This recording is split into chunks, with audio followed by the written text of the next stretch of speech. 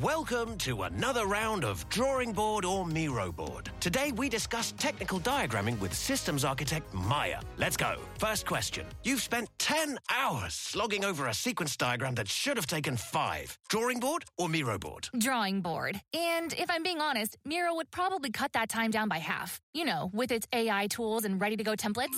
Next, your diagrams become so bulky, it's more complex than the solar system. But all it takes is a few clicks and... It's Miro. I've used those technical shape packs way too many times, and stuff is just digestible on its infinite online canvas. Now, the final question. Everyone's brought in, but you have to make all these tasks all the way over in Jira. But wait, it's done. Is it... Miro. Easy with its two-way Jira sync. Easy to plot dependencies. Everyone always knows what's up. And she's done it. Join over 60 million people creating technical diagrams without workflow glitches. Get your first 3 boards for free at Miro.com. That's Miro.com. You're listening to Comedy Dynamics Daily.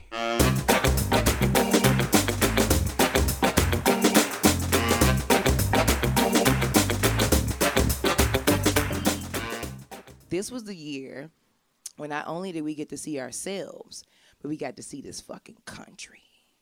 Ooh, nigga. This is the first time I ever really paid this close attention to the president. But I liked it. I don't know why. Don't tell nobody I said this, but it was crazy. I ain't never seen a president this motherfucking cold in my life. I was like, this nigga running the country like a real nigga. He running the country exactly like how everybody thought Obama was gonna do it. Everybody thought Obama was gonna be a real nigga. It was a white man with a fucked up wig. And he showed up and ran the country like a real nigga. He running the country like Soulja Boy. I didn't know what to do with this shit, like, but you see it close on. You like, damn, like, Donald Trump come to the fucking press conference wearing fucking basketball shorts. He don't give a fuck. He come in scratching his head and shit with a fucking wave cap on. He's like, Mr. President, what do you think about the virus? He's like, oh shit, y'all niggas still on that? Damn. Move on. Tired of this shit. They like, sir, put your shirt back on. They like, oh, it's so many rules. The fuck? Never seen anybody run a country like this in my life. They were like, sir, tell us, what do you think? What is the plan? What are you gonna do with the virus? He's like, look, nigga, fuck, only 200,000 people is dead. It ain't that many. Come on. Damn, why y'all on my dick? They like, sir, put your pants back on. It's like, it's hot in here. Don't give me so many rules. They ain't ready. I'm trying out here. You like, this is crazy. Oh my God, like I ain't never seen, like I grew up on the south side of Chicago, so I know pimps and Donald Trump, yes, come on now. So I feel like this nigga talk to us like a pimp, don't he? He come out like, look baby, it is what it is, but it ain't what it ain't. I'm gonna make it do what it do. You like, what? This is a country, this nigga's crazy. Help us. He talked to us like that. He talks slick to us every time. We be like, sir, there's a virus, shit start looking good. He like, look baby, let me explain something to you, all right? See, it ain't everybody. If you just slow your ass down and look at my eyes, and it's gonna be all right. You know, I do what I can. I do what I can. It's on y'all. Like, I ain't never, like, I was like, I've seen this before. Like, this doesn't add up.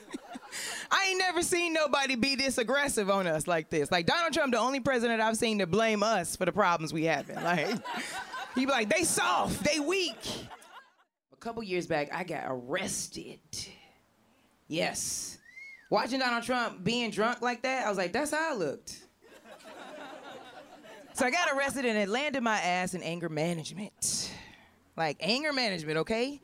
And when I say it's weird, first of all, when you land in anger management, you don't think nothing wrong with you, right? When people say, you know what I'm saying, like when you fucked up, you don't know you fucked up. Nobody, when you crazy people don't think they crazy. You just be like, look, they don't understand me.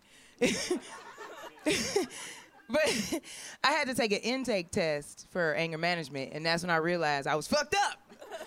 They ask you a couple questions before you enter the class, and the questions were, okay, out of every relationship you've been in, how many physical altercations have you been a part of? And I was like, that's a trick question. It's got to be. Because these niggas ain't shit. First of all, they can't be, like, I was like, they lying. Like, so I answered, and I was like, okay, all of them. I was like, that's all right. I got a question 2. It's cool. So I got this question 2. They was like, draw your anger from 1 to 10. I just drew a knife. I was like, oh, shit, baby, I'm crazy. I'm fucked up. So I ended up in anger management, and it was funny because in anger management, first thing you do when you go to anger management, you size everybody up because you know why the fuck you there. You don't know why everybody else is there, but it was funny because anger management was 45 and up. Like, nobody in my anger management looked like a gangster. Everybody looked like a preschool teacher to some nigga you were running to at the post office. It didn't add up. I was like, I know why the fuck I'm here, but none of these people look gangster. I was confused. But the funny part was, all the people in anger management were having, like, you know, work issues. Or one of the stories that stuck out to me the most was this 65-year-old white lady, right? She had all the potential to be the best librarian you've ever fucking seen. Nothing about her said anger management to me at all. When she told her story, I was like, okay. So it started out, they were like, Carol, tell us why you're here. She was like, well, it all started with my neighbor's dog. It barked every day, so I decided to kidnap that motherfucker. Take him to my house. Now, look, I didn't do nothing bad to it. I fed the motherfucker every day. I walked it. I took care of it. But they put up signs saying it was missing, and I watched them put up those signs every day. And I said to myself, look at those idiots. They don't know that the dog's with me and it'll never bark again. The whole time I'm like, oh, shit. Carol was crazy as fuck. Nigga. I was like, I don't want to ever turn out like this 65-year-old lady.